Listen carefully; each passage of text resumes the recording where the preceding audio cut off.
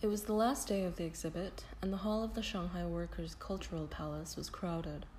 Groups of women and an occasional man hurried to view the pictures and captions depicting the achievements of Shanghai women 1976 to 1986, even as workmen moved in to dismantle the display.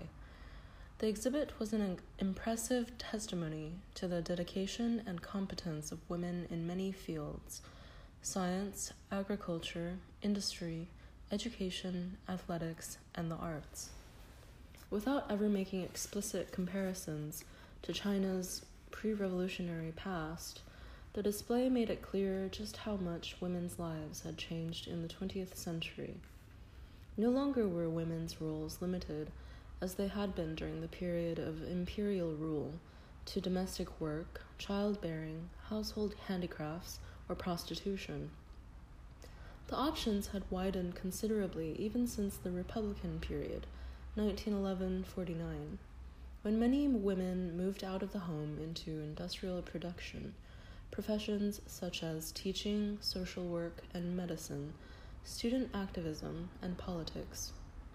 With the coming to power of the Communist Party in 1949, women were brought into the workforce in unprecedented numbers.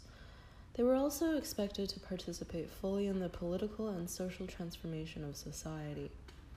The results, we thought, as we moved through the hall, were all around us, in the women of achievement portrayed on the walls, in the confident manner and lively conversations of the women spectators, and in the fact of the exhibit itself, a government-sponsored effort to promote public awareness of how much women had contributed to China's development. Yet, two aspects of the exhibit troubled us. First, an occasional display of statistical information indicated that the status of women was far from equal to that of men. Less than a quarter of the city's Communist Party members were women, a significant handicap in a nation where the party makes policy and controls political life. Even more disturbing, in a society that has begun to emphasize education as the key to development, women were barely represented in the ranks of those studying for advanced degrees in Shanghai, 50 of 410 PhD students, 156 of 7,753 master's degree students. Second, the exhibit conveyed a mixed message about the sexual division of labor. It showed women who were distinguished scientists, but at the same time suggested that women were by nature and training uniquely suited to tasks, such as the production of fine embroidered pieces that tended to pay less than jobs performed by men. The exhibit focused on women's individual achievements outside the home, but it left unexamined the double burden of women who worked at both paid labor and the unpaid labor of housework and child-rearing. The public discourse on women's status in China is considerably more complicated than this exhibition suggested. Since the late 1970s, the press has carried lively discussions, and sometimes acrimonious debates, about everything from female adornment to the role of women in the workforce. These discussions are not confined to the pages of newspapers and magazines. They permeate private conversation and visibly affect public behavior, especially in China's cities. Not since the May 4th movement of 1919, when iconoclastic students challenged Confucian norms for women, has gender been so visible as a subject of controversy and a category of analysis. This book is about the rapidly changing role of Chinese women in the 1980s. It is also about the excitement, confusion, and concern that Chinese people express as they contemplate the future of their society and women's place in it. The book begins with the socialization of young women, then moves on to explore adornment and sexuality, love and courtship, marriage, family relations, divorce, work, violence against women, and gender inequality. Discussions of these issues in China resemble and sometimes echo debates about women that have taken place in our own society, but they have been decisively shaped by the history of China in the 20th century, and particularly by the role of women in the Chinese Revolution.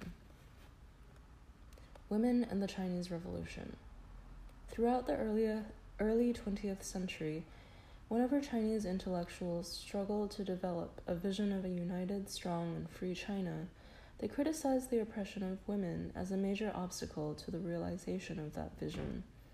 During the May 4th movement of 1919, intellectuals attacked Confucian thought and social organization as the major cause of China's inability to defend itself against Western imperialism. In the course of this movement, they invoked the unequal status of women in the Confucian family as a symbol of everything in Chinese culture that kept the nation weak. But for patriotic young students, the subordinate status of women was more than a metaphor. Their personal lives were a testimony to the struggle against Confucianism. They refused to enter marriages arranged by their parents, publicly discussed the nature of love, attended performances of Ibsen's A Doll's House, and generally sought to remake their private lives to accord with their image of a modern society. The young founders of the Chinese Communist Party inherited the May 4th legacy.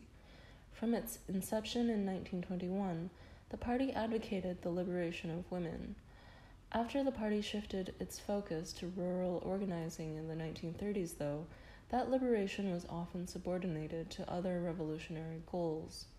Campaigns to end wife-beating and ban arranged marriages had to be carefully weighted against the need to win the support of peasant men. Though the party did succeed in modifying family power relationships in the rural base areas, increasingly it emphasized bringing women into the paid labor force as the key to their liberation. This narrow definition of the woman problem was shaped by two factors: a Marxist theory of revolution that emphasized class far more than gender, and a social reality in which minimizing conflict and maximizing production were critical to survival. When the Communist Party came to power in 1949, its approach to the liberation of women drew on the experience of organizing in the base areas. Women's equality was guaranteed in the Constitution of 1950, and the marriage law of the same year gave women the right to choose their own marriage partners and to demand a divorce. Women's feet were no longer bound, even in remote villages. Girls were given at least limited access to education. The Women's Federation was established by the national government to safeguard the interests of women. In the post-revolutionary period, though, women were primarily mobilized not to fight for gender equality, but to contribute to socialist construction. It was widely accepted that the establishment of socialism would automatically result in the liberation of women. But even though the public discussion of gender issues became muted, conflicts over the role of women continued to shape the course of the revolution in important ways. For instance, the Great Leap Forward of 1958-59, which brought women into the workforce in unprecedented numbers, ran aground partly because men and women alike rebelled at the construction of collective kitchens and nurseries, which threatened the family unit. During the Cultural Revolution, 1966-76, class struggle took precedence over all other issues, including those of gender equality. Serious disagreements among China's leaders about how to build socialism, as well as long-standing factional conflicts, combined with popular social resentments about the persistence of old elites and the emergence of new ones after 1949. The result was an upheaval that disrupted every aspect of political and social life. Schools were closed, government bureaus shut down, political disagreements flared into deadly violence, and young people set out across China in groups devoted to exchanging experiences and making revolution. The history of the Cultural Revolution remains mired in controversy, both in China and abroad, making it very difficult to evaluate its effect on the status of women. Slogans such as "Women hold up half the sky" and portraits of heroic women workers and peasants adorned many billboards, but little official attention was given to assessing the gender inequalities that remained or designing measures to eliminate them. In fact, recognition of gender as a category distinct from class was regarded as reactionary. The Women's Federation, like many other organizations, was disbanded, and some of its leading officials were criticized for bourgeois attitudes. Women took on non-traditional tasks in the workplace, but their duties at home were not altered, and they were exhorted to shoulder cheerfully the burdens of the double day in the name of socialism. The complexities of courtship, marriage, and family life were reduced to the simple statement that politics should be in command in the home as well as in public. In spite of the official neglect of women's issues, though, the lives of young women in particular were profoundly affected by the Cultural Revolution. For all its terrible destructiveness, it conferred on young women a mobility previously denied them. Freed from family control, young women Red Guards moved across the landscape more widely and in greater numbers than at any time in Chinese history. Like their male counterparts, they were encouraged to challenge parents, teachers, and officials, and to act with a confidence and enthusiasm probably never before permitted adolescent women in China. To be sure, when young urban people were sent to live permanently in the countryside in 1968, women found themselves unprotected by familial networks and vulnerable to sexual and other abuse. Yet their years away from home and their interactions with their generational cohort created expectations and experiences that changed their lives irrevocably. After Mao Zedong's death in 1976 and the arrest of his wife Jiang Qing and her political allies, Cultural Revolution policies were resoundingly rejected in every walk of life. Beginning in 1978, economic reforms began to restructure the lives of women. In the countryside, agriculture was decollectivized and production was reorganized with households as the basic unit. Peasants were encouraged to engage in sideline production. Private markets were permitted, and the government raised the prices it paid for farm produce. These new policies increased women's opportunities to earn income, but also placed their labor firmly under the control of the head of household rather than the collective, reinforcing familial authority. In the cities, industrial enterprises were given expanded powers to hire and fire, and were made responsible for their own profits and losses. Since urban unemployment was a problem at the beginning of the 1980s, they had a large labor pool from which to draw. Many promptly decided that they would prefer to hire men rather than women, who were considered unreliable workers because of their responsibilities in the home. The educational system was expanded, but at the same time entrance qualifications at all levels were made more restrictive. Popular belief that girls were less capable than boys meant that female access to education remained limited. In both rural and urban sectors, individual accumulation and display of material goods became much more politically acceptable than at any time since 1949. This affected the way women dressed, the kinds of labor-saving devices they used at home, and the demands for household goods that accompanied an agreement to marry. Each of these changes meant that new types of work and behavior were expected of women. The effects of the economic reforms on women generated an enormous amount of discussion, both in personal conversations and in the press. Women's private lives became the focus of public debate in the 1980s for several other reasons as well.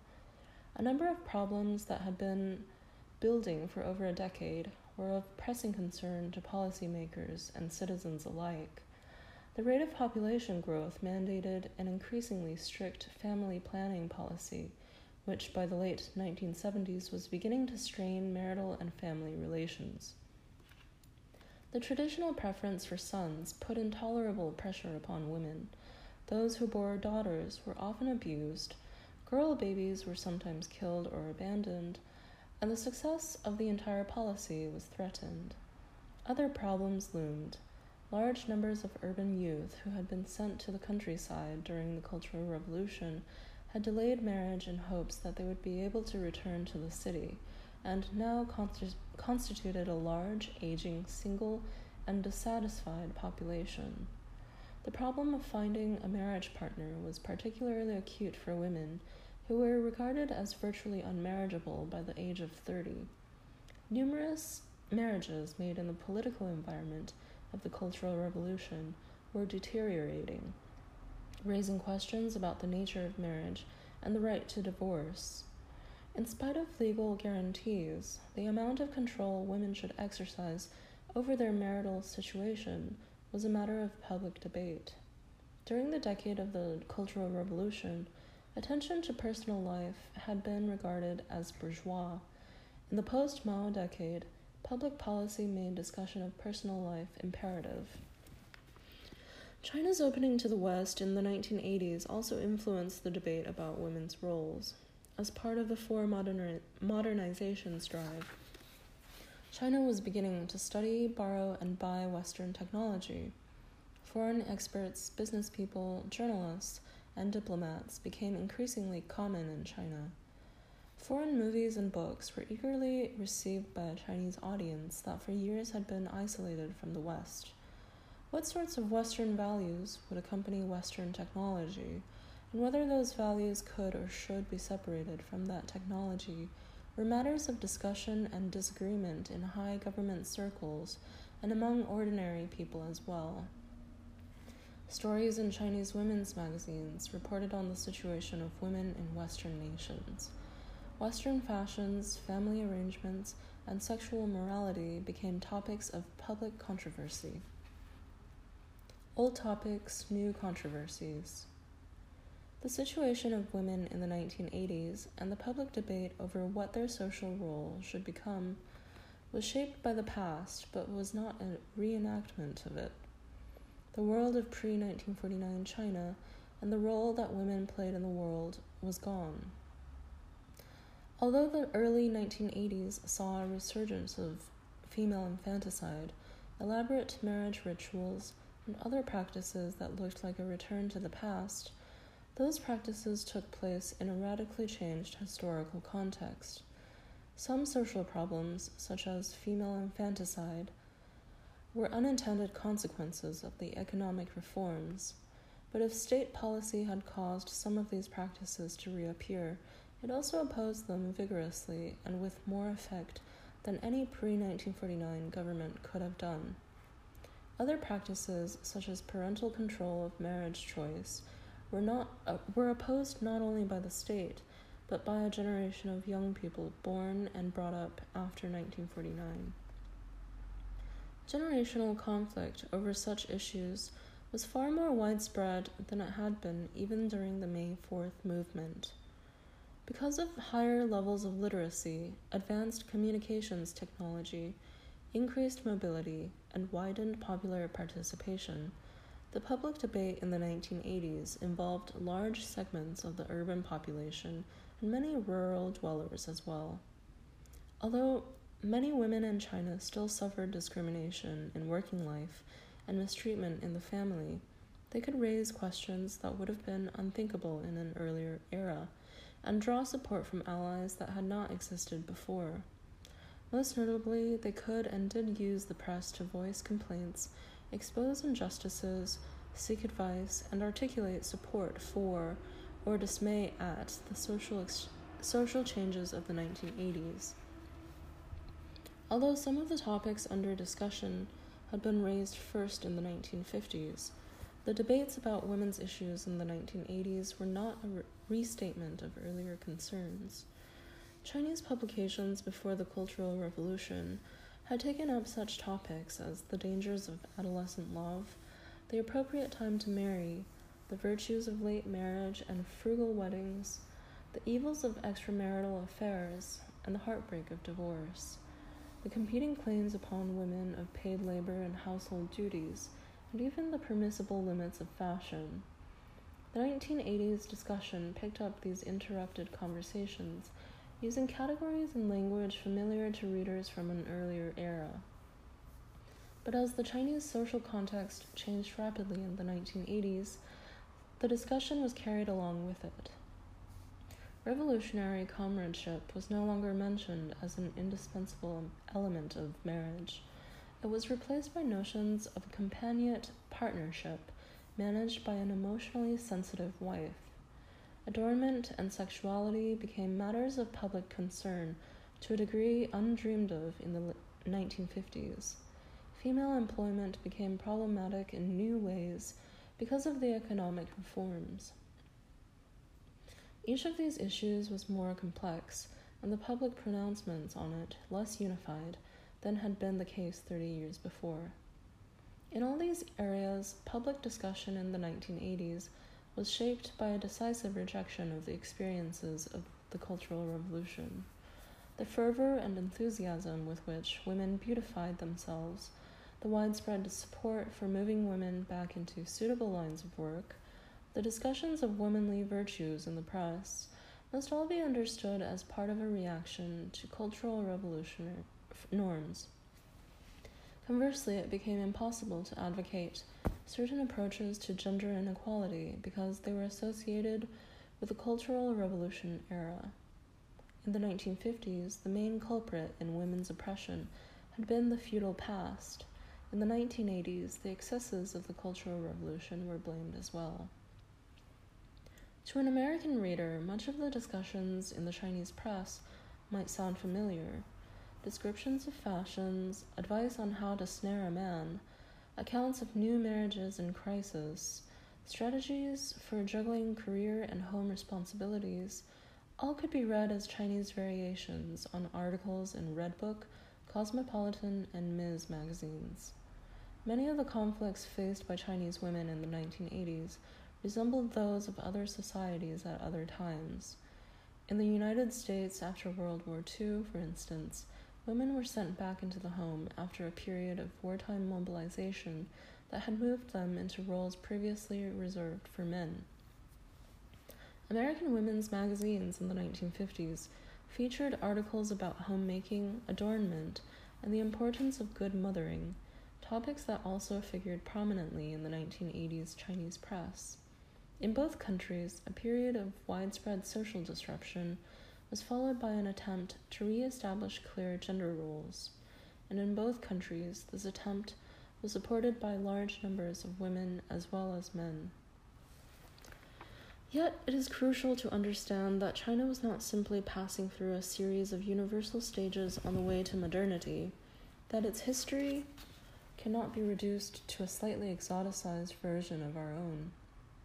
And it would be both insulting and misleading to conclude that Chinese women were mired in an earlier stage of historical development, 30 years behind the United States. The 1980s differed radically from the American 1950s.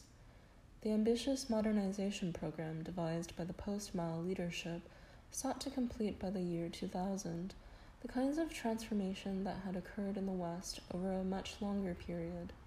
Chinese women found themselves trying to absorb changes and social strains similar to those brought about in the West through the Industrial Revolution, late 19th century urbanization, several wars, and the feminist movement, all at once.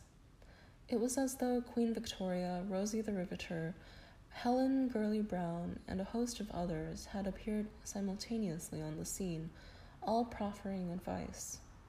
Not surprisingly, Chinese women, themselves product of a complex tradition and a cataclysmic recent history, reacted with a mixture of fascination, incomprehension, and wariness that was entirely their own.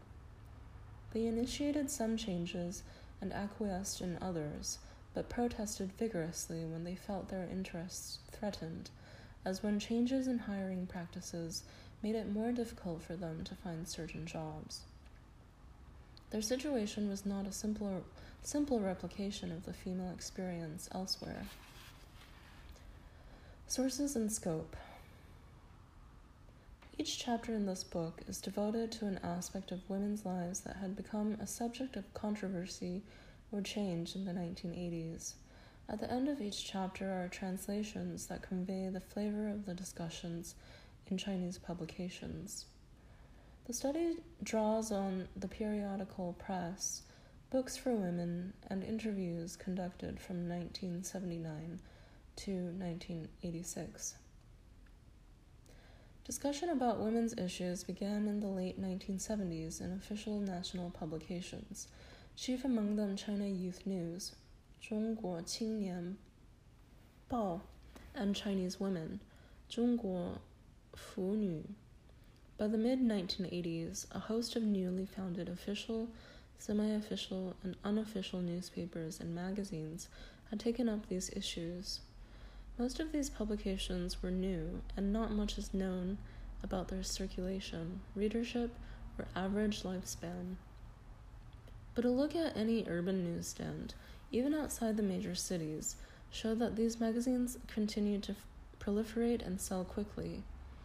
Many, such as Women's World, 女子世界, Home, 家庭, and Women's Friend, 妇女之友, were directed specifically at a female audience. Books devoted to private life also appeared in great numbers after 1979. Many of these were handbooks of advice to young people. In contrast to periodicals, the books spoke with a more unified and generally more conservative voice. Often they took the form of letters asking for guidance, followed by lengthy replies. Unlike the complicated, detailed letters in the press, these missives were usually simple formulaic devices. In most cases, such collections of questions and answers appeared to have been written by a single author. These books were useful to us in identifying issues that national and local authorities considered especially problematic. China has a state-controlled press, and issues about the lives of women appeared in that press at least in part because they touched on areas of concern to the state. But official concern did not imply that government and party officials had a clear-cut set of policies they wanted to impose. State policy in the 1980s mandated a lessening of official control over many spheres of activity, from economic planning to marriage choice to fashion. Although the newspapers were unlikely to print direct criticisms of government policies, many women's issues fell outside the sphere of topics subject to direct censorship. Articles in the official press reflected the belief that some aspects of personal life should not be regulated by adherence to a state-imposed correct line. In addition, officials did not seem to know quite what to say about some of these private issues. Publications for women and young people stressed certain dilemmas and frequently provided a correct solution to those dilemmas. Yet, even though editors of state-controlled newspapers undoubtedly believed that their articles should teach a lesson, they did not always agree on what the content of that lesson should be. Readers of the official press showed a similar variety of outlooks. They wrote to advice columnists requesting help with their personal problems. Frequently, the columnists encouraged public discussion and published some of their results. The volume and diversity of public response indicated that young readers felt both great interest and great confusion about women's issues. Readers seemed to agree that some actions were socially acceptable while others were not, but they differed on where the bounds of social acceptability lay. The voices of editors and readers were too cacophonous to be orchestrated. The debate in the press spilled over into private discourse, where it became permissible to discuss aspects of personal life that had been politically suspect or even taboo during the Cultural Revolution. Both the authors lived in China from 1979 to 1981 and have visited frequently thereafter. Our personal observations and conversations with Chinese friends revealed that the issues we were reading about were also of paramount concern to people we knew. When an author named Yu Luo Jing published a story describing her experiences with love, marriage, and divorce, for instance, it created a sensation among university students. They cut classes and abandoned homework, when their turn came to read one of the hard-to-find copies of the magazine in which it appeared, which sold out almost immediately. As we listened to our friends fervently argue about this story, we realized that two things were happening. A debate about social and personal mores was beginning, one that was bound to profoundly affect women, and aspects of female life that had been invisible were becoming public, visible for the first time to us and to our Chinese friends. Some of our women friends were in their 20s, educated and unmarried. They had entered the university after passing a rigorous set of examinations in the late 1970s. Most had worked in the countryside or in factories for a number of years before becoming students. We also talked extensively to older women, educated before 1949, who had remained concerned with women's issues throughout the tumultuous years after the revolution. Virtually all these women were urban intellectuals, and their viewpoints were in some respects not typical of Chinese women as a whole. Yet, even our limited survey of the concerns of individual women made it clear to us that the debate in the press was not a sterile exercise divorced from popular concerns. Most of this book focuses on women in urban China. Although there are over 100 million of them, they represent a scant 1/5 of the female population. They were the readers, as well as many of the writers, of the new women's press from which we have drawn much of our material. Every official and unofficial source available to us thus had a strong urban bias. However, several key women's issues arose overwhelmingly in a rural context, and the press relied on rural examples to discuss some of these problems. Among them were parental interference in marriage, the role of the daughter-in-law in the family, female infanticide, and domestic violence. We have included these discussions here, even though we were not able to supplement what we read with our own observations.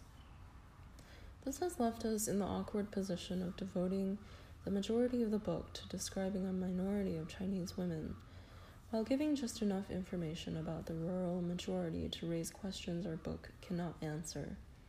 Yet, given the constraints of the written sources and the impossibility of conducting extended rural fieldwork, we had no alternative. Rural Chinese women are too important to leave out, but an exhaustive treatment of their experience will have to be done by someone who has the opportunity to live in the countryside. A word about the prejudices of the authors, since the book was shaped by our questions as much as by the available answers. We came to the study of Chinese women as two American feminists, products ourselves of a specific scholarly training and historical era. Our analytical framework differed in some respects from that of the Chinese who were discussing women's issues. First, we owe a great intellectual debt to those Western scholars who came before us in investigating the lives of Chinese women. Some of them combed the Chinese press for clues to official policy, while others conducted interviews and ethnographic work in Taiwan and Hong Kong, as well as on the Chinese mainland. Taken together, their work has made it possible for us to place the debates and changes we witnessed in a broader historical context. Second, we have been influenced by the emerging feminist scholarship on countries other than China, which has provided us with a rich comparative context. Like feminist scholars in other fields, we look at gender as one of the several basic principles around which every society is organized, and we seek to identify the relationships of power and inequality that structure gender roles in China. We employ this method not only to understand the experience of women, but also to illuminate other social problems that are central to China's development in the late 20th century. Gender relations are a powerful key to understanding the relationship between official ideology and popular values, the social costs of economic development, and the persistence of hierarchy in a society that has tried and rejected some dramatic routes to egalitarianism. We have tried to avoid an analysis that says Chinese society is good insofar as it becomes more like our own, or the oft-heard feminist twist on this. China is becoming a worse place for women as it comes to embrace the forms of oppression that Western industrialized societies have imposed upon women. Yet we pretend to no Olympian detachment from the history we record. As foreigners in China, outsiders to Chinese culture, we sometimes raised different questions from the ones that shaped the public debate. Rigid sexual socialization of children and the very limited social autonomy of women of all ages outside the family interested and disturbed us, but did not seem subject to public scrutiny in China. Some of the new developments we witnessed were also jarring. For instance, in rejecting the puritanical asceticism of the Cultural Revolution, many Chinese women embraced a notion of femininity that American feminists would find restrictive or demeaning. Understanding the historical reasons for their enthusiasm did not prevent us from wondering about its eventual consequences. Gender hierarchy is very much alive in 1980s China. In spite of government assurances that it is a feudal remnant whose disappearance is historically inevitable, it continues to appear, expressing itself in both familiar and novel forms. The subordination of women dismays us in Chinese society as it does in our own, though it does not surprise us. When we voice that dismay in this book, we do so realizing that the ideals of feminism have yet to be realized anywhere in the world. We hope this account of the lives of Chinese women will contribute to an understanding of the forms that gender inequality takes in different societies, since understanding women's subordination is an essential step toward eliminating it. Growing up female. When people stroll by the banks of a lotus pond, enjoying the sight of budding lotus flowers, began a 1985 handbook for young women, they cannot help but be deeply affected by the purity, grace, and vitality of the flowers, their beauty that emerges unstained from the mire, their noble qualities. And they naturally associate this with fair, slim, and graceful young girls. Girls entering the age of young womanhood, ages 14 to 18, undergo great physiological changes. How this stage develops, how the basis is laid, often will deeply affect their entire lives. For this reason, enabling them to grow up healthy and not become deformed or break when they are washed by wind and rain or infested by insect pests is not only the urgent desire of young women themselves, but also a matter of deep concern to their elders, teachers, relatives, and friends. When a young woman reached adolescence in 1980s China, her elders regarded her as uniquely beautiful and uniquely vulnerable. She became the target of publications that sought to guide and protect her by explaining female capabilities and describing proper female behavior. The advice literature discussed the two social roles she would play as an adult: worker at paid productive labor and worker at unpaid reproductive labor, that is, as wife and mother. This chapter analyzes the messages young women received about how to fill the first role by choosing a career appropriate to female capabilities. Although much advice literature concerned areas of public controversy, the opinions of adolescent women themselves were heard very little in the discussion. Unlike older women whose views on love and courtship, marriage, family relations, and divorce appear later in this book, young women from ages 14 to 18 were expected to listen and to ask questions, not to hold forth themselves. Because most of the writing about adolescence in 1980s China was of this type, this chapter and chapter 2 of necessity draw largely upon the words of adults to explore the experience of adolescence. They risk describing things as adults would like them to be, rather than as they are. Yet, by listening to the voices of adults as they explain, cajole, chastise, and warn, it is possible to learn something about adolescence and a great deal about adult attitudes toward the socialization of young women. In preparing for their role in the working world, young women were offered ambiguous guidance. They were encouraged to develop their own talents and character in spite of physical limitations and social obstacles they might meet along the way. But while exhorting young women to accomplish all they could, books of advice and articles in the press also subtly communicated the conviction that girls were inferior to boys in intellect, physical ability, and emotional stability. Only by overcoming their female weaknesses, girls were told, could they hope to achieve equally with their male classmates. This message was reinforced by the use of role models who performed well by male standards. Female capabilities. Is biology destiny? Is it true that girls are not as smart as boys? Young women asked in several collections of letters and advice.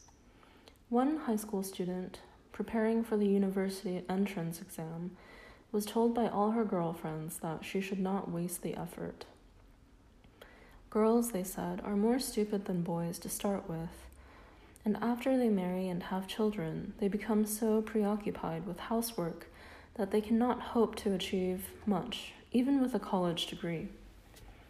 When she looked around for evidence to counter their opinions, she could not help noticing that most historical and contemporary personages in China and abroad were men. She began to wonder, said her letter to a former teacher, whether girls were really inferior in intelligence to boys. At first glance, the answer usually given to this question appears to be no. Girls were invariably told to remember that Madame Curie, the only scientist in the world to win the Nobel Prize for science twice, was a woman. Most replies also cited examples of other famous women, such as Han Dynasty historian Ban Zhao, Song Dynasty poet Li Qingzhao, whose brilliant scholar husband tried in vain to write poems as captivating as hers, and Rosa Luxemburg. Since the founding of the People's Republic, girls were reminded, many women have become pilots, ship captains, scientific researchers, and contributors to industrial and agricultural production. With so many examples of female achievement to emulate, the advice ran, girls should be convinced that it was possible for them to achieve as much as boys. Yet these authors qualified their assertion that boys and girls are equal in a number of ways. Although they pointed out that male and female brains show no differences that might influence intelligence, they often went on to describe gender differences in ways that made female intelligence seem both different and naturally inferior. In August 1982, China Youth News published an article entitled "The Special Characteristics of Female Intelligence." The article, written in technical scientific language, indicated that a difference in brain function between girls and boys first becomes evident in childhood. Experiments showed that girls had stronger tactile feeling, which made them good at fine motor activity, that they spoke and read earlier, that their hearing was more developed, and that it was easier for them to learn foreign languages. Boys, on the other hand, were stronger in spatial perception and vision. The reason for this, the author ventured, was that in boys, the speaking and space perception abilities were installed in different halves of the brain. In girls, verbal and nonverbal abilities were spread throughout both cerebral hemispheres. Perhaps the two hemispheres of the female cerebrum, the author commented, do not have a very specialized division of labor. The article thus presented controversial areas in brain research as though they were universally accepted scientific fact. This author felt that gender differences in brain function had important implications for social engineering. Moving from an account of sex differences in elementary school children to a comment on adult capabilities, he concluded, it is easier for girls to learn foreign languages, and so it is relatively easy for them to take up occupations that require proficiency in languages. When girls select an area for independent study, they must take into account the special features of their brain function to utilize female strengths. Only in this way can a girl grow up to be useful. If her choice is inappropriate, twice the effort will yield half the result. Of course, this is not absolute. Clearly, it was not absolute for boys who were not enjoined from pursuing careers in languages or other verbal arts. For girls, though, childhood brain function and later occupational choice were explicitly linked. The perception that girls were inherently better at boys at typing, while boys were inherently superior at math, was expressed in private conversation with us by young people of both sexes, including women whose academic performance belied the typology. In the advice literature, analyses of gender difference often contained an implied rating of higher male and lower female orders of intelligence. After the usual disclaimer that men and women have no great difference in inborn abilities, one author quickly added, but this is not to say that women and men are completely alike in all respects. For example, the thinking of male classmates is comparatively broad and quick. They have wide-ranging interests, a strong ability to get to work, and they like to think things out for themselves, but sometimes they are not careful or thorough enough.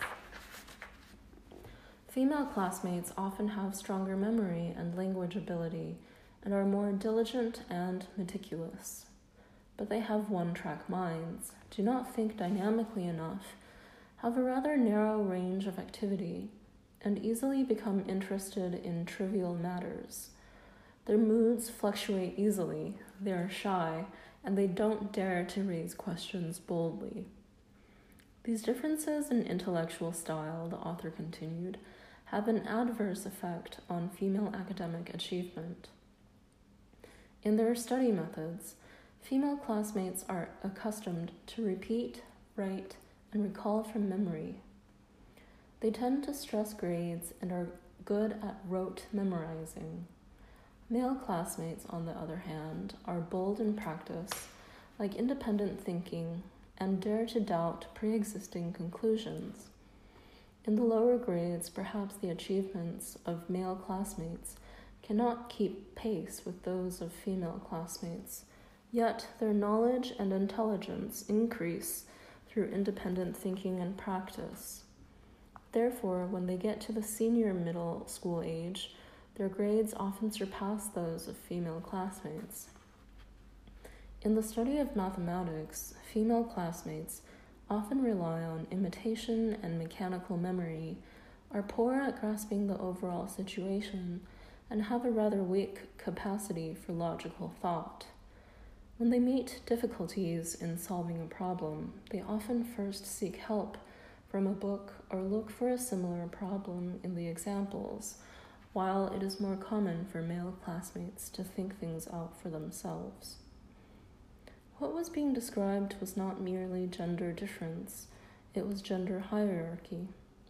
Male intellectual style was clearly preferable, and in fact, the article went on to encourage young women to overcome what amounts to a learning disability and try to emulate their male classmates.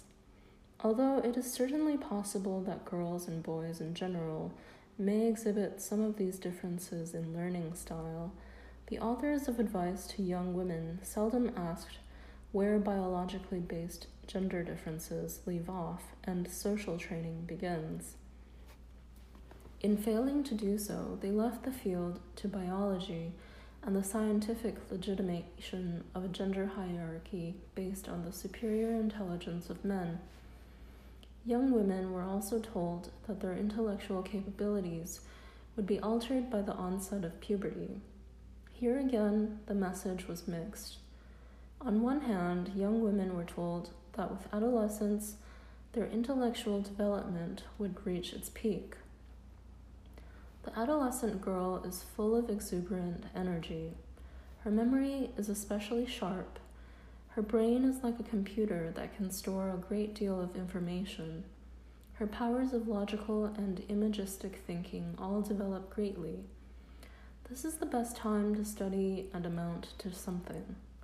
It is during this period that many girls, after rigorous training, develop into outstanding dance performers, singers, athletes, and other talented people, and bring honor to the motherland.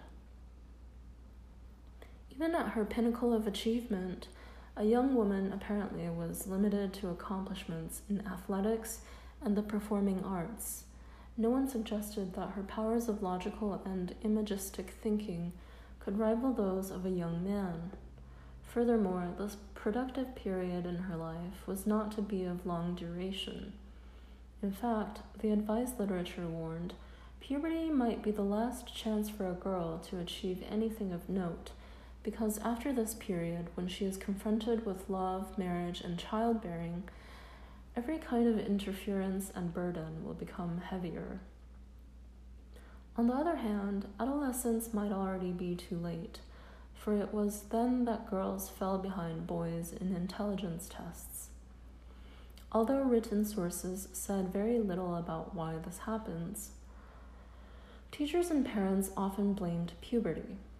Young women in middle school were told repeatedly to lower their intellectual aspirations.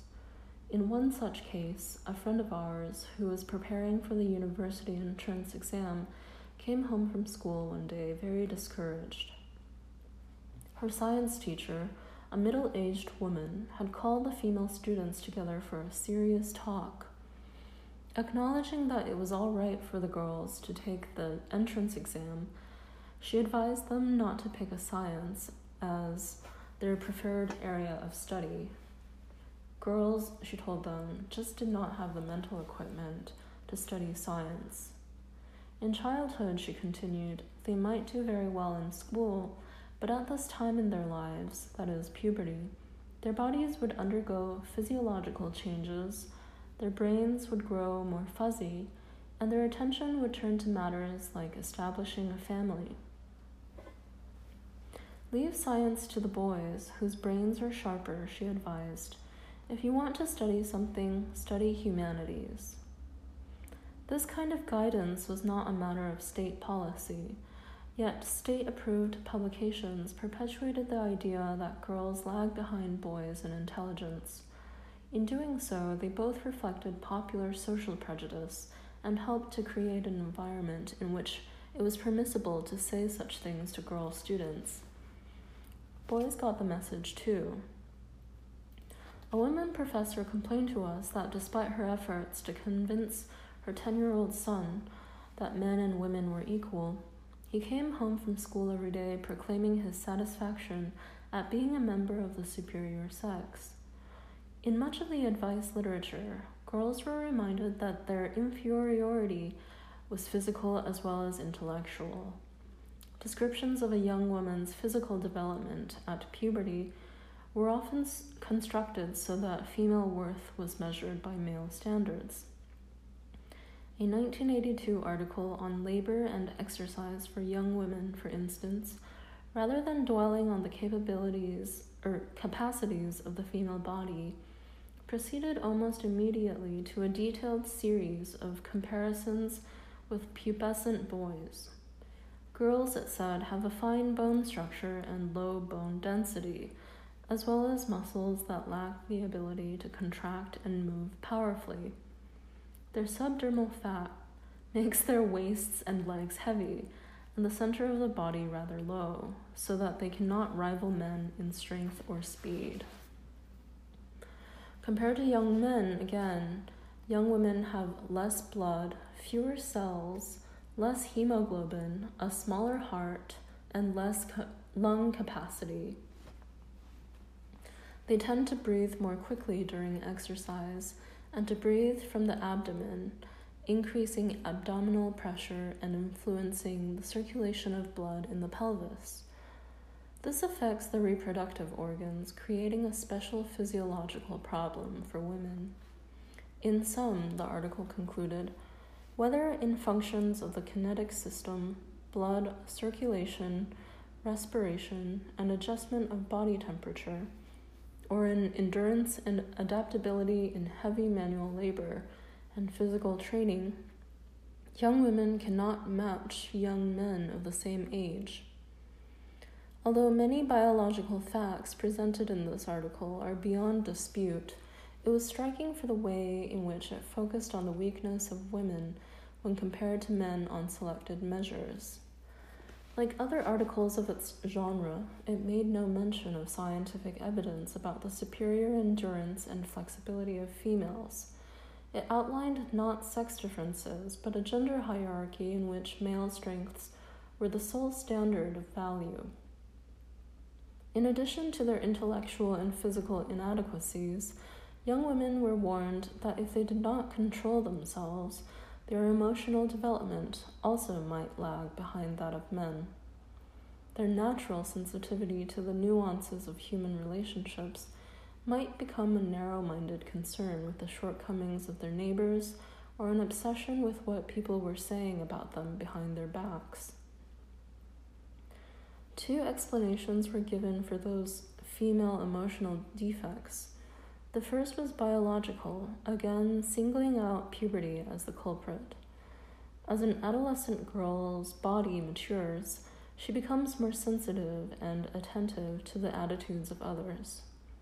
Her expectations of self and others are raised, but she often lacks self-confidence and is afraid she will not be understood or taken seriously. Sensitivity becomes oversensitivity and what one author called suspicionitis, a psychological abnormality of female adolescence. Puberty apparently did not have this deleterious effect on boys, and girls were told to emulate them. In general, boys very seldom catch suspicionitis. Why is this? Because in general, the social circle, activities, interests, and hobbies of boys are a bit broader.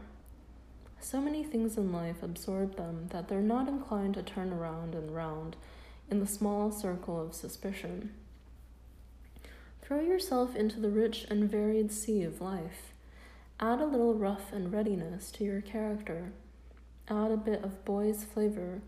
Let yourself become lively, optimistic, and open-minded, and suspicionitis will not be able to find you. The second explanation of women's emotional inferiority was historical. In feudal society, a term used in popular parlance to describe China before 1949, women had very constricted horizons.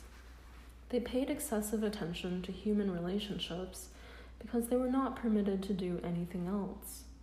In a discussion of why women gossip more than men, one author explained, in feudal society, men were respected and women were deemed inferior. Women didn't go out much, lacked a wide range of contacts, and easily became narrow-minded. Hence, the topic of conversation among sisters and sisters-in-law was often the strengths and weaknesses of their neighbors. But after the Revolution of 1949, according to this author, the social constraints shaping female personality had fallen away. We are women of a new age. We have equal status with men, we can be as determined as men, and like them, we can come into contact with society, broadening our field of vision. Under these circumstances, the author concluded, women who continued to gossip were caught in a web of our own making, acting like detestable long-tongued women, and thereby lowering our own status, dissipating our energy for study and work, and letting our finest hour go to waste.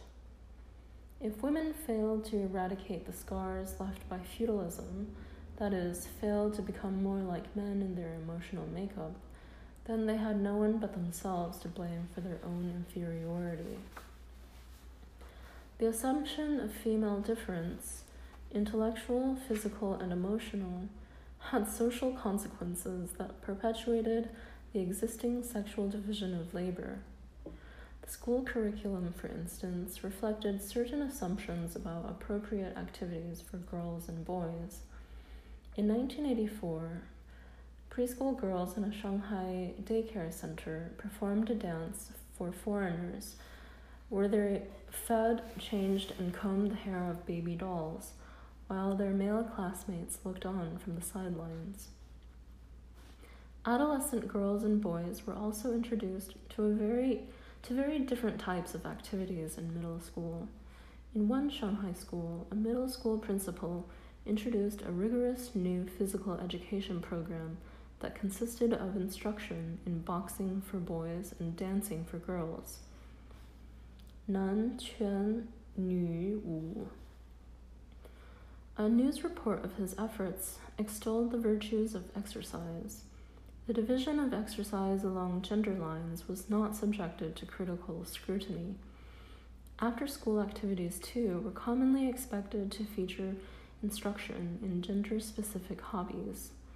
A male reader of China Youth News proposed organizing girls' clubs modeled on those run by the Communist Youth League of Romania. The reader approvingly described the range of activities offered by the Romanian clubs: talks on health education, clothing design, makeup, marriage and divorce law, how to be a good wife and mother, and cooking.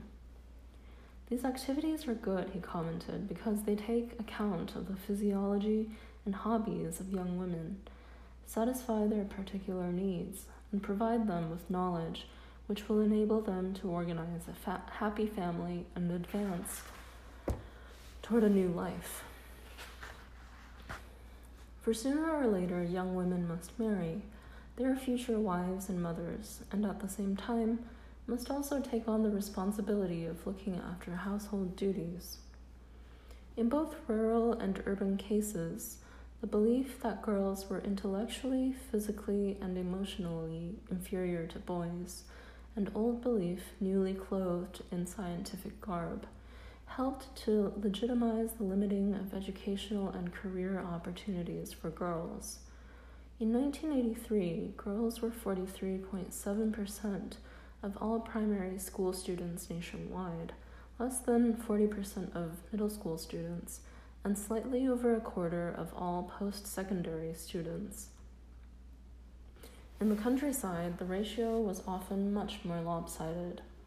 One 11-year-old rural girl pointed out in a 1982 letter that in 1978, 12 of her 50 classmates were girls, but by 1980, when she reached 4th grade, the number of girl students had declined to 5. Parents had pulled out their daughters from school to herd cows and farm, reasoning as they had in pre-revolutionary times that since girls eventually would marry into another family, there was no point in educating them beyond simple literacy. Even the goal of literacy often was not reached. A 10% sampling of the 1982 population showed that almost 70% of the illiterate and barely literate in China were female. Even more disturbing was that in spite of overall gains in literacy among women, the gap between men and women was increasing.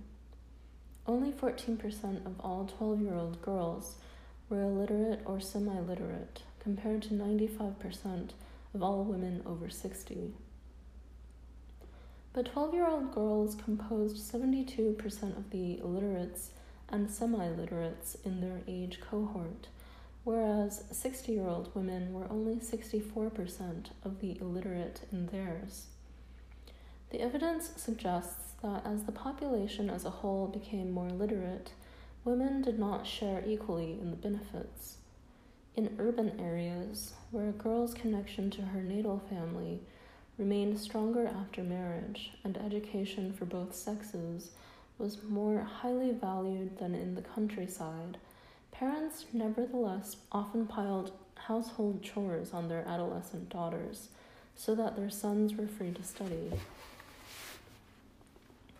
Scattered voices were raised to criticize these assertions of natural difference between the sexes and the assumption of female inferiority that often accompanied them. Occasional articles began to emphasize the importance of parental encouragement rather than biology in determining a young girl's development. One author commented, "If girls were given the same treatment as boys, I firmly believe that a spirit of confidence and steadfast bravery would take root and sprout in the virgin soil of their pure souls." As more and more families have only one child under the family limitation program and find themselves raising a daughter as sole heir, this type of thinking will probably become more common. Some educators also wondered whether gender differences might be partly social in origin.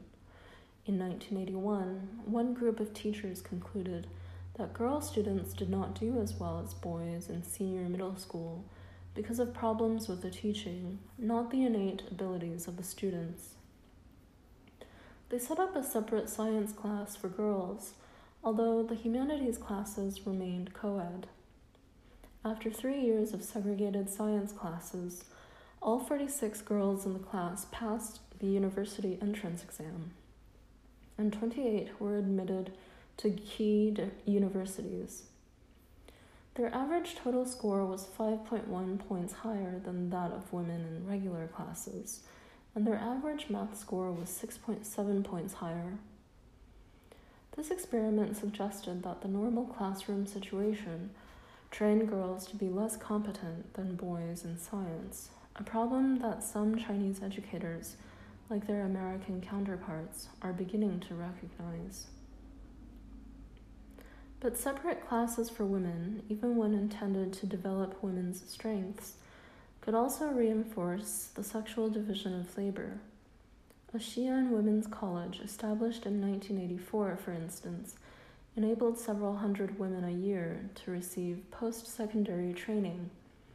Its founder, Shen Huili, was a professor of aircraft engineering at Northwest Industrial University, who felt that women should have more opportunities to receive technical training. She personally solicited government support, obtained funding, and borrowed classrooms for a new type of school appropriate to the conditions of women. The college offered 3 majors: industrial accounting, applied computer science, and secretarial skills. While it and other institutions like it will help to meet the expanding demand for higher education facilities, its graduates will be suited for support work in technical and secretarial positions, not for the type of scientific research that is currently dominated by men. In the attitudes and institutions they encountered every day, then, young women received a subtle but clear message that they were inferior to men intellectually, physically, and emotionally. At the same time, they were told much more directly that the Constitution of the People's Republic of China guarantees them equal rights with men in all spheres of life: political, economic, cultural, and social, including family life. They were reminded that old-fashioned thinking about women, not state-condoned policies or attitudes, was the cause of gender discrimination. Because the prejudice of valuing men over women still has a certain amount of support in society, in your studies or in finding a job, you will meet with more discrimination than a man. Yet they were told it should be possible for them to triumph over social discrimination. The old ideas of a minority were said to be on the decline, merely a source of temporary worry to women. And while obstruction is a bad thing, what counts is the person facing the obstruction. The message, like most given to young women, was ambiguous. It acknowledged and condemned the continued existence of gender discrimination, and let young women know that the attitudes they may encounter at home or at school should not go unchallenged. It also took account of psychological damage done to young women by repeated encounters with adults who valued them less than their brothers.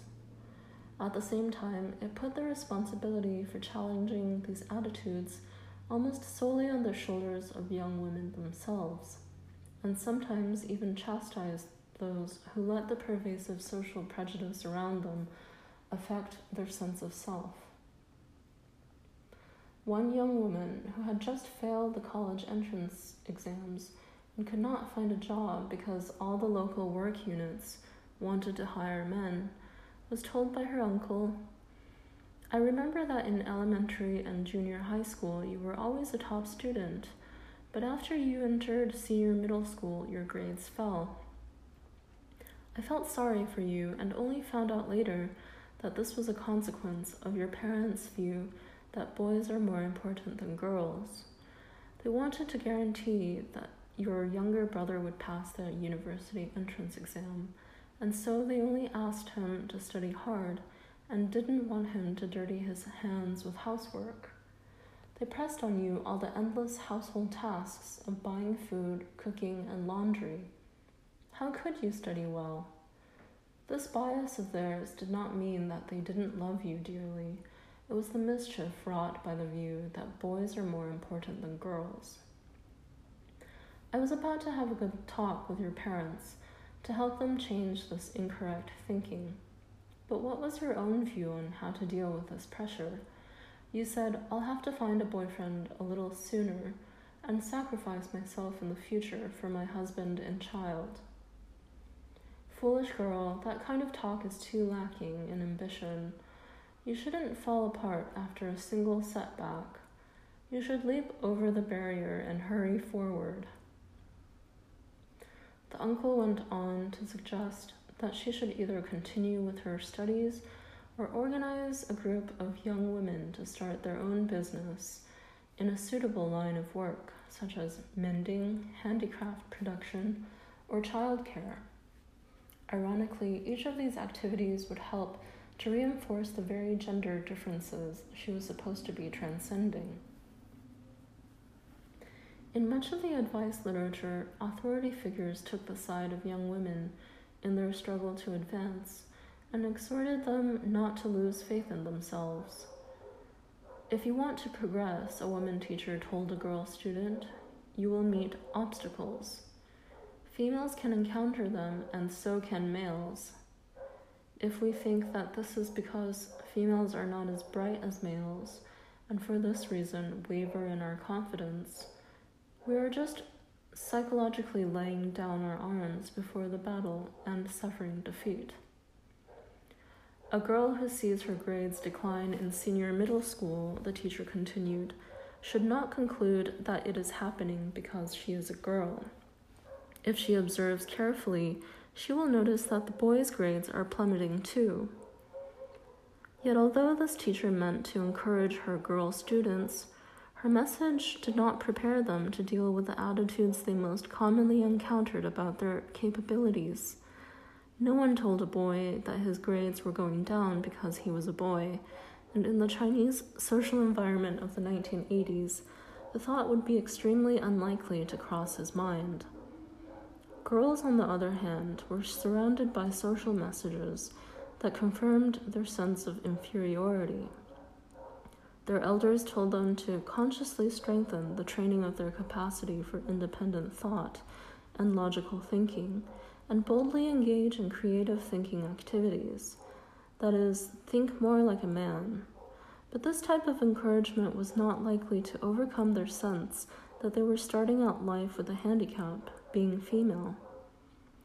Contemporary advice to young women in China presented discrimination against women as a remnant of feudal thought, while actively disseminating modern scientific messages about female inferiority. Many of these scientific assertions were gleaned from Western literature. In the contemporary West, as in China, they were used to perpetuate gender hierarchy.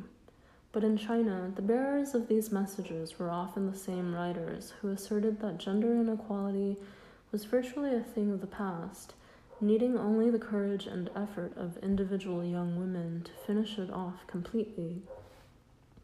Although their intention was to encourage young women, the authors of advice literature imparted a confusing set of guidelines. Eager to buttress their arguments with modern scientific evidence, they often did not question the assertion that gender hierarchy had a natural basis. Impressed by the improvement in the status of women that they witnessed after the revolution, they seldom addressed the need for concerted social action to redress the inequalities that remained. Lack of public attention to the roots of gender hierarchy contributed to a situation in which women's inferior status remained socially acceptable to many in China. In the classroom, girls were told that they would do well if they acted more like boys. At work, young women were presented with female role models whose achievements were measured by male standards. In preparing for a socially approved marriage, on the other hand, women were told to accentuate their femaleness. This message emerged after the end of the Cultural Revolution, and no broad social consensus existed on the proper way to present oneself as a woman. Much of the advice literature said, for instance, that beauty and personal adornment were important and natural concerns for young women. Yet, the advisors also warned that good looks were not as important as good health and proper behavior, and that certain types of beautification were morally questionable. The relationship between physical adornment and female sexuality was a matter of public debate, as was the whole question of sexual morality for unmarried women. What sort of attire and makeup are socially acceptable? When women dress up, what messages do they convey about their attractiveness and availability? And who is the intended audience?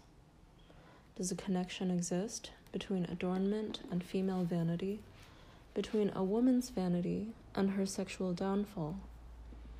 Sexuality, young women were told, has its time, adulthood, and place, marriage, but multiple dangers awaited the adolescent girl who chose to explore it. This warning was driven home by tales that graphically described the fate of young women who strayed from acceptable codes of behavior. How should a young woman pick her way through this enticing and dangerous territory and emerge safely from adolescence as a respectable candidate for marriage? In short, how should she present and manage her sexuality? On this topic, advice for young women, much of it contradictory, abounded. Beauty and its perils. In 20th century China, what a woman wears has not been merely a matter of aesthetic preference.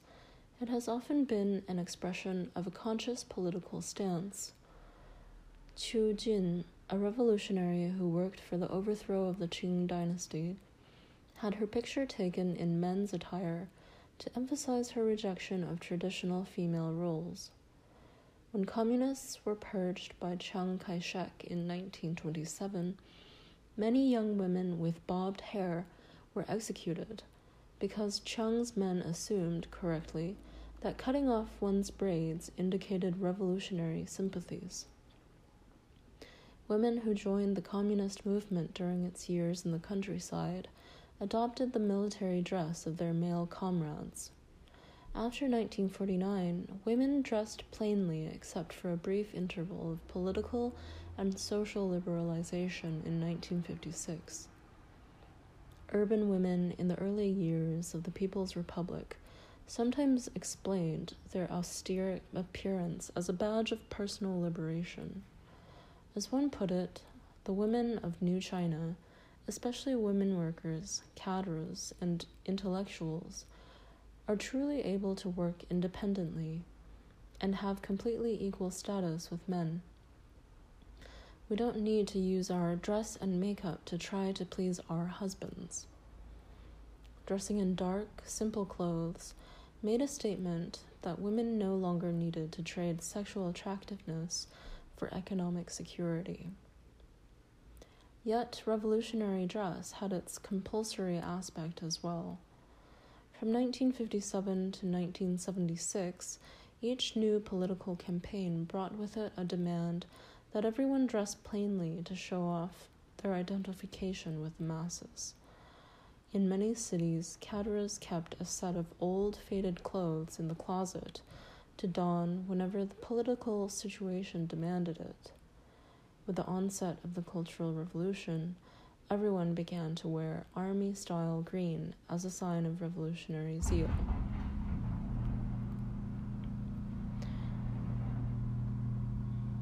As in the 1920s, a woman's coiffure was thought to indicate her politics, and groups of Red Guards chopped off the braids of women on the street, accusing them of politically incorrect attitudes.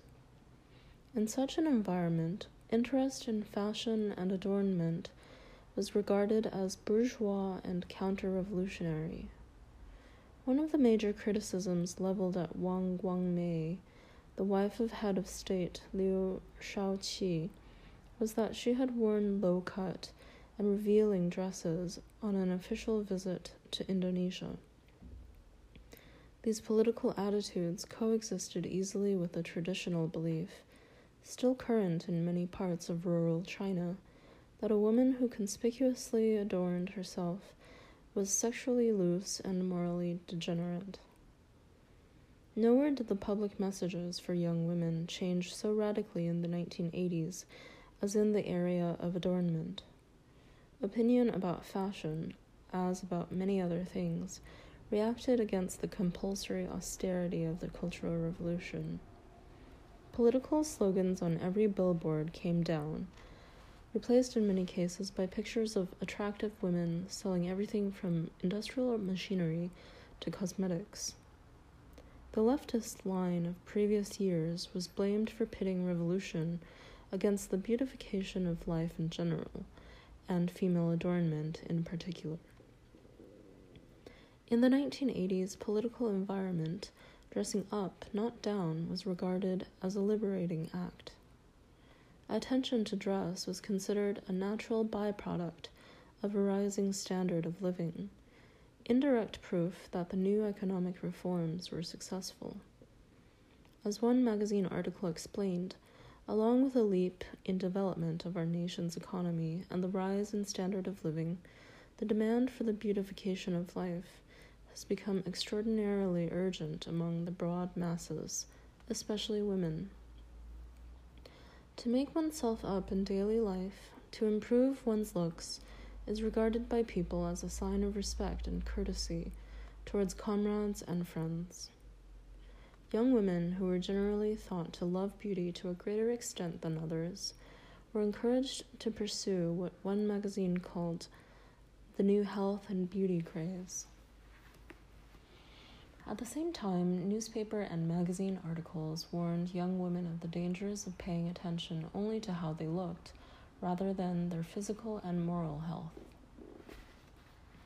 A series of new magazines guided the nascent connoisseur of fashion through the uncharted territory of style at home and abroad. Chief among these publications was Fashion, 时装, a Beijing quarterly that began publication in 1980. The winter 1983 issue was divided between introductions to Parisian fashion and descriptions of new clothing collections being produced in northeast China. Sultry blonde models showed off coming attractions in women's attire, while European men with smoldering expressions, leather jackets, and striped pants sulked on their way across the pages of features on men's clothing.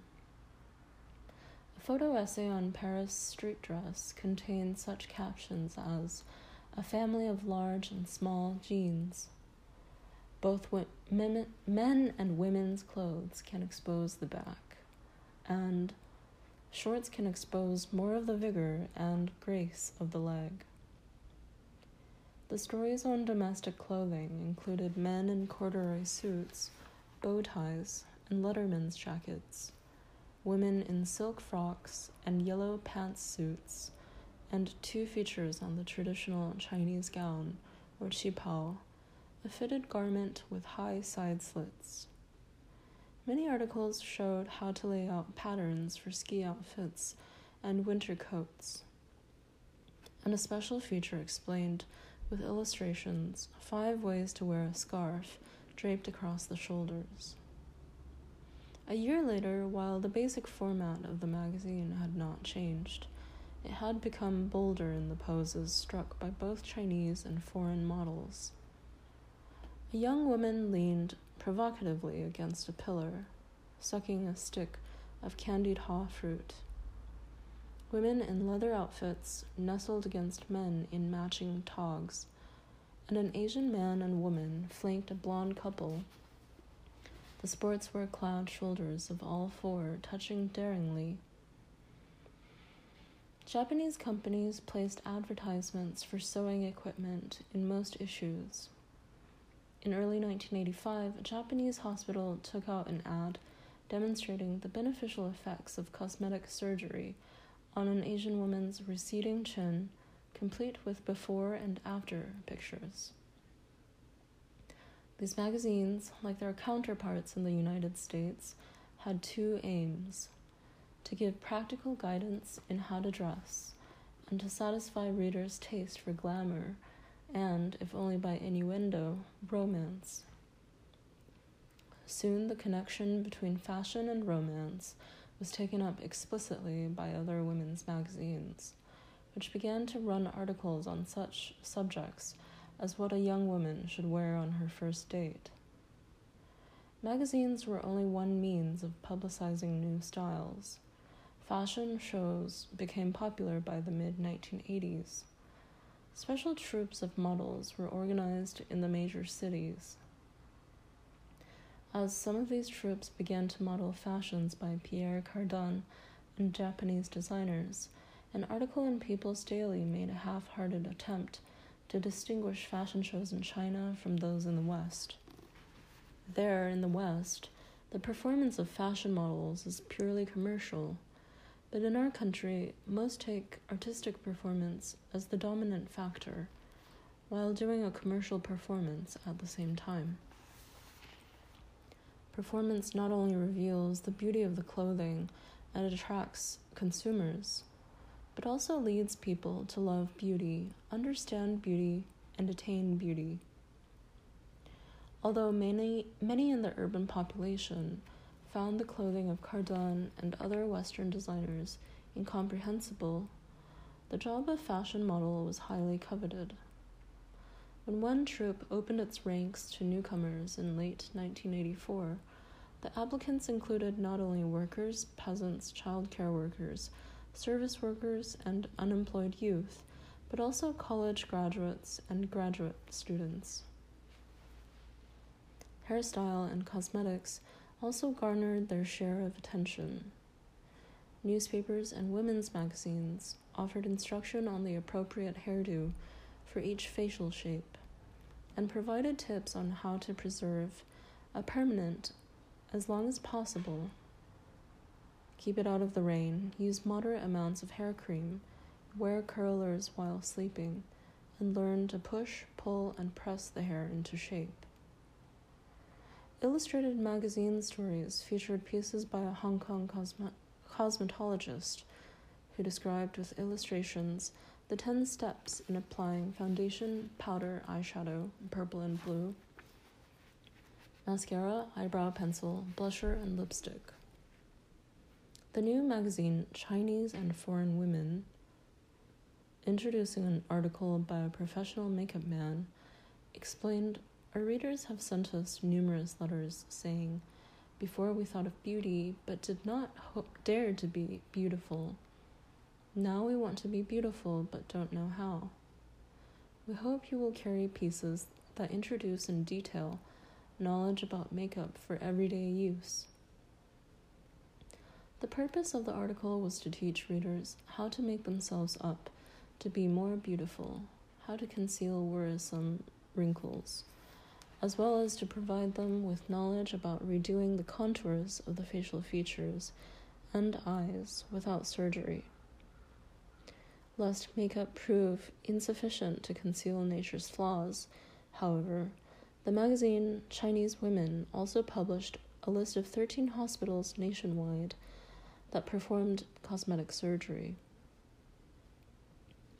Personal adornment was not only of concern to young women, it was also encouraged and justified by middle-aged female political authorities. In 1984, the chairperson of the Shanghai Women's Federation, Tan Fengyu, appeared at a tea hosted by a beauty parlor and endorsed the use of makeup. Later, she told a reporter that on an official visit to Hong Kong, she and the other women delegates looked better and were better received after they began to wear light makeup. Her assertion that makeup enhanced a woman's job effectiveness was echoed by 87 women teachers at a Shanghai teachers' college who expressed desires for permanence, makeup, and removal of facial hair. One of them, a political instructor, explained that using cosmetics to improve her appearance would enable her to teach more energetically. This interest in beautification of the face was frequently coupled with advice on how to achieve a more attractive body. At a Beijing elementary school during evening hours, young and middle-aged women combined a beauty boxing exercise routine designed to take off excess pounds with lectures on hair care and makeup. Their instructor, a 42-year-old gymnastics coach, was preparing to publish a book of her exercises, Jane Fonda style, with accompanying music cassettes. Other publications, like the book Wishing You a More Healthy and Beautiful Youth, offered young women instruction on such diverse topics as how to dress, what to do about bad breath and body odor, and how to exercise muscles in the face, arms, chest, stomach, and legs. Regular columns in national and regional youth magazines dispensed advice to young women readers worried about facial hair. See a doctor and use a depilatory cream. And excess weight. Exercise regularly and limit sugar intake. In another magazine feature, an exquisitely attired model with long wavy hair touted the importance of good posture, demonstrating 12 graceful ways to stand, walk, and sit. But as with facial beauty, more drastic remedies were suggested for those female bodies unresponsive to diet, exercise, and correct deportment. In 1985, for instance, a Guangzhou factory began to market a device resembling a length of garden hose attached to a turkey baster on one end and a brassiere cup on the other. Its pumping action was intended to restore sagging breast tissue and enlarge the bust. Beauty had thus become a socially approved concern for women of all ages by the mid-1980s. The cultivation of an attractive appearance was regarded by many as an assertion of personal identity that had been impermissible during the Cultural Revolution. Women enthusiastically made use of the freedom to adorn themselves, sometimes describing their new modes of dress as an explicit attack on feudal notions of behavior that required women to make themselves as inconspicuous as possible. But the movement toward gender-specific adornment re-established old values, even while seeming to reject them. The idea that a woman should look like a woman, not strive for a unisex appearance, was part of the reassertion of gender as a natural and valued division in society. Even though the move toward fashionable dress was restorative of previous gender roles, many observers regarded it as subversive of proper behavior for Chinese women. Articles in the press cautioned young women in particular that single-minded pursuit of beauty could be dangerous to their physical well-being, their national identity, and their personal morality. The warnings about health hazards were couched in scientific terms, and they included almost every accoutrement of 1980s fashion. Heavy makeup was criticized for interfering with the excretion of wastes through the skin and burdening the kidneys and lungs. Gold and silver jewelry were pinpointed as a cause of contact dermatitis. Shoes with heels higher than 3 centimeters were faulted for cutting off circulation to the toes and leading to toe deformities. Tight-fitting jeans were identified as a source of pressure on the nerves of the lower back and pain or numbness in the thighs. Young women were also cautioned to avoid excessively strict dieting, lest they end up in the hospital attached to an IV. One of the more extreme cases of damage incurred in the pursuit of beauty involved a young woman who secretly used industrial glue from a factory to stick on false eyelashes. She inadvertently glued her eyelids shut, and after many unsuccessful trips to the hospital, finally unglued them with a solvent obtained from the manufacturer. In several of these cases, authors invoked the authority of foreign researchers. Presumably, the foreign scientific evidence was meant to show that the criticisms were not a result of national prejudice, that even in the fashionable West, people were not willing to sacrifice health to the demands of beauty. Yet foreign standards of beauty also came under criticism, especially in the early years of the fashion explosion. Young women workers and students were sent home in some places for wearing bizarre clothing. Their elders frequently reminded them that beauty had national character.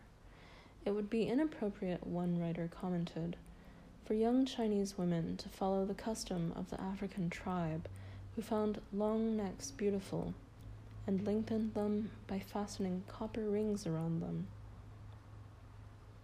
Similarly, writers discouraged young women from slavishly copying Western adornment.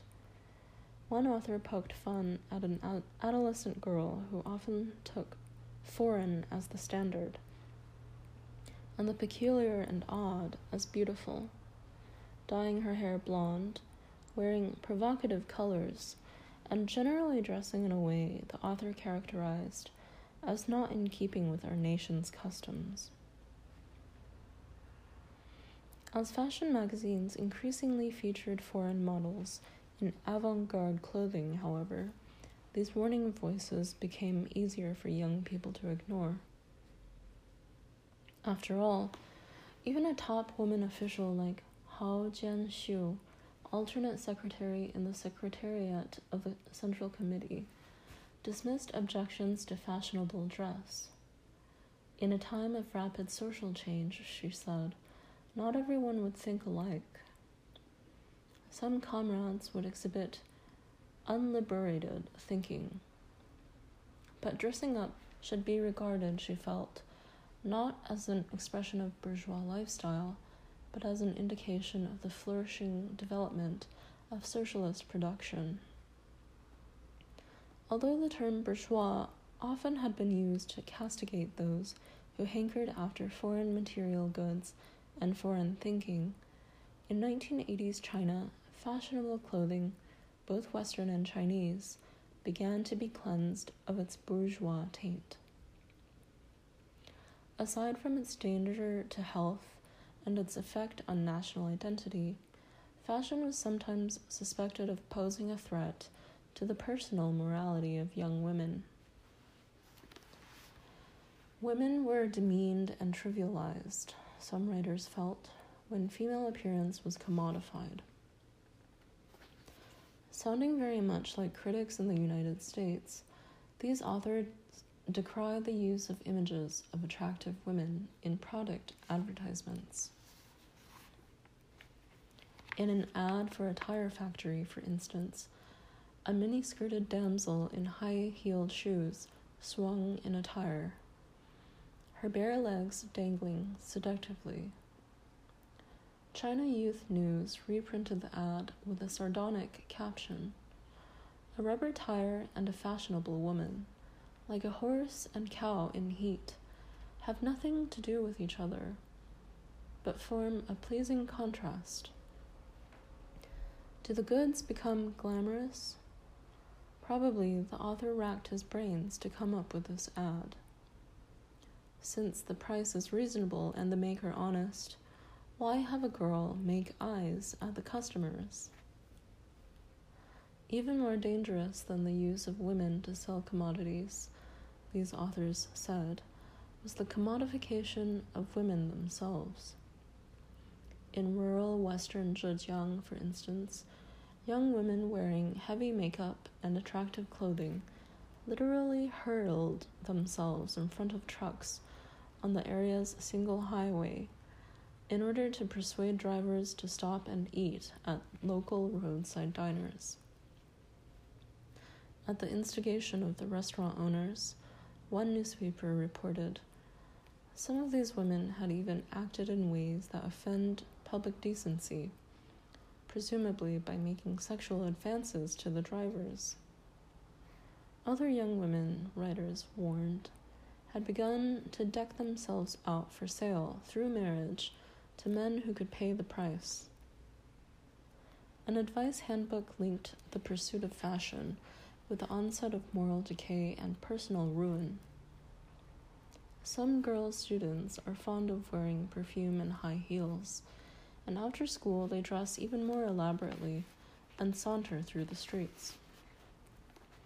They feel that the more fashionably they dress, the higher their social status. Some don't study and busy themselves finding a boyfriend. A few don't give a thought to personal or national dignity and try to ingratiate themselves with overseas Chinese businessmen or foreign travelers they don't even know, hoping to use the superiority of their youthful good looks to marry up. Some among them meet scoundrels and traders in human flesh who use color TVs, tape recorders, and the promise, "I'll take you out of the country," as bait to seduce ignorant girls. After these girls are ruined, some are discarded like a banana peel. Others are sold abroad as prostitutes and lead a wretched life far from home. A self-respecting young woman would never treat herself as a piece of merchandise, waiting for the highest bidder. Thus, young women who traded on personal appearance to gain access to the dazzling world with all its temptations, recording moral disaster. Their moral failing, as described by advice books, was vanity. Vanity led them to pay too much attention to their appearance, crave the praise of men, and eventually relax their vigilance and fall into the clutches of tricksters. One author invoked the fable of the fox and the crow to illustrate this point. The crow had a piece of meat in its beak, which the fox coveted. The fox flattered the crow with compliments about its beautiful voice, and when the crow opened its beak to sing, the fox made off with the meat. Lest the comparison be too subtle for adolescent readers to grasp, the author added, in order to satisfy its vanity, this crow lost a piece of meat. In order to satisfy their vanity, some girls go so far as to lose their virginity, causing themselves lifelong regret. The best protection against the perils of physical attractiveness, writers of advice literature said, was to cultivate inner beauty. In a piece entitled, "What is Female Beauty?" a young man reacted with trepidation when he heard his family praising the good looks of his girl cousin. He urged her not to be content with her physical beauty, but to develop 3 characteristics even more important than a pretty face: gentleness, steadiness, and resourcefulness. A woman should avoid crude, shrewish, obstinate, and unruly behavior, maintain a calm and poised demeanor when she saw an attractive man, and display her natural inborn talent of resourcefulness, a female attribute described by Rousseau. These characteristics would help her protect herself, get along with others, and successfully fill the roles of wife and mother. Even if a woman was well-dressed, another piece in the same advice book warned, immodest public behavior would cause her to seem unattractive to others. The author decried the actions of a group of schoolgirls who shouted, laughed, pushed, cracked vulgar jokes, and ate melon seeds on the trolley. In contrast, he described a relative's daughter who nodded politely when she met acquaintances, rose to welcome guests at home and pour them tea, never interrupted in conversation, listened earnestly, and made suitable replies when others spoke. This, the author concluded, was true maidenly beauty. Although contemporary authors of advice cited Rousseau rather than Confucius, their list of desirable feminine attributes often was compatible with traditional Chinese womanly virtues. The advice they gave young women was profoundly conservative, no doubt because they perceived cherished notions of proper gender behavior as threatened by new fashions and the values suggested by them. The dismay of these advisors was certainly increased by the enthusiasm with which young women adorn themselves, and their fervor in equating adornment with personal freedom. The detractors of the new trends in fashion were not much heeded by young urban Chinese. In the environment of the 1980s, the charges that women were trivialized by excessive adornment, or that they stood to lose their Chinese essence if they copied foreign modes of dress, were dismissed as the old-fashioned mutterings of those who would limit China's contact with the rest of the world. In this context, even their critique of the commodification of female images, one that would be shared by many Western feminists, were discredited as a disguised attempt to bring back the status quo ante.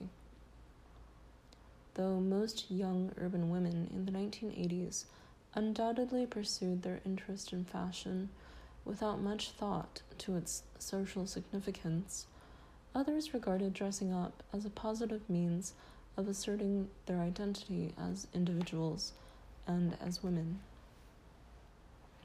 Nevertheless, the advent of elaborate attire and makeup did not in itself suggest much about the changing status of women. What looked like an increased scope for self-expression and individuality in women's attire may merely represent a new standard of conformity, one geared to pleasing men. As the example of numerous industrialized nations shows, female adornment and even the open display of female sexuality that the authors of advice columns feared so much are perfectly compatible with female subordination. Even if these authors lose the battle over high heels and low-cut clothes, the traditional female virtues whose demise they deplored may continue to feature prominently in the socialization of young women for some time to come.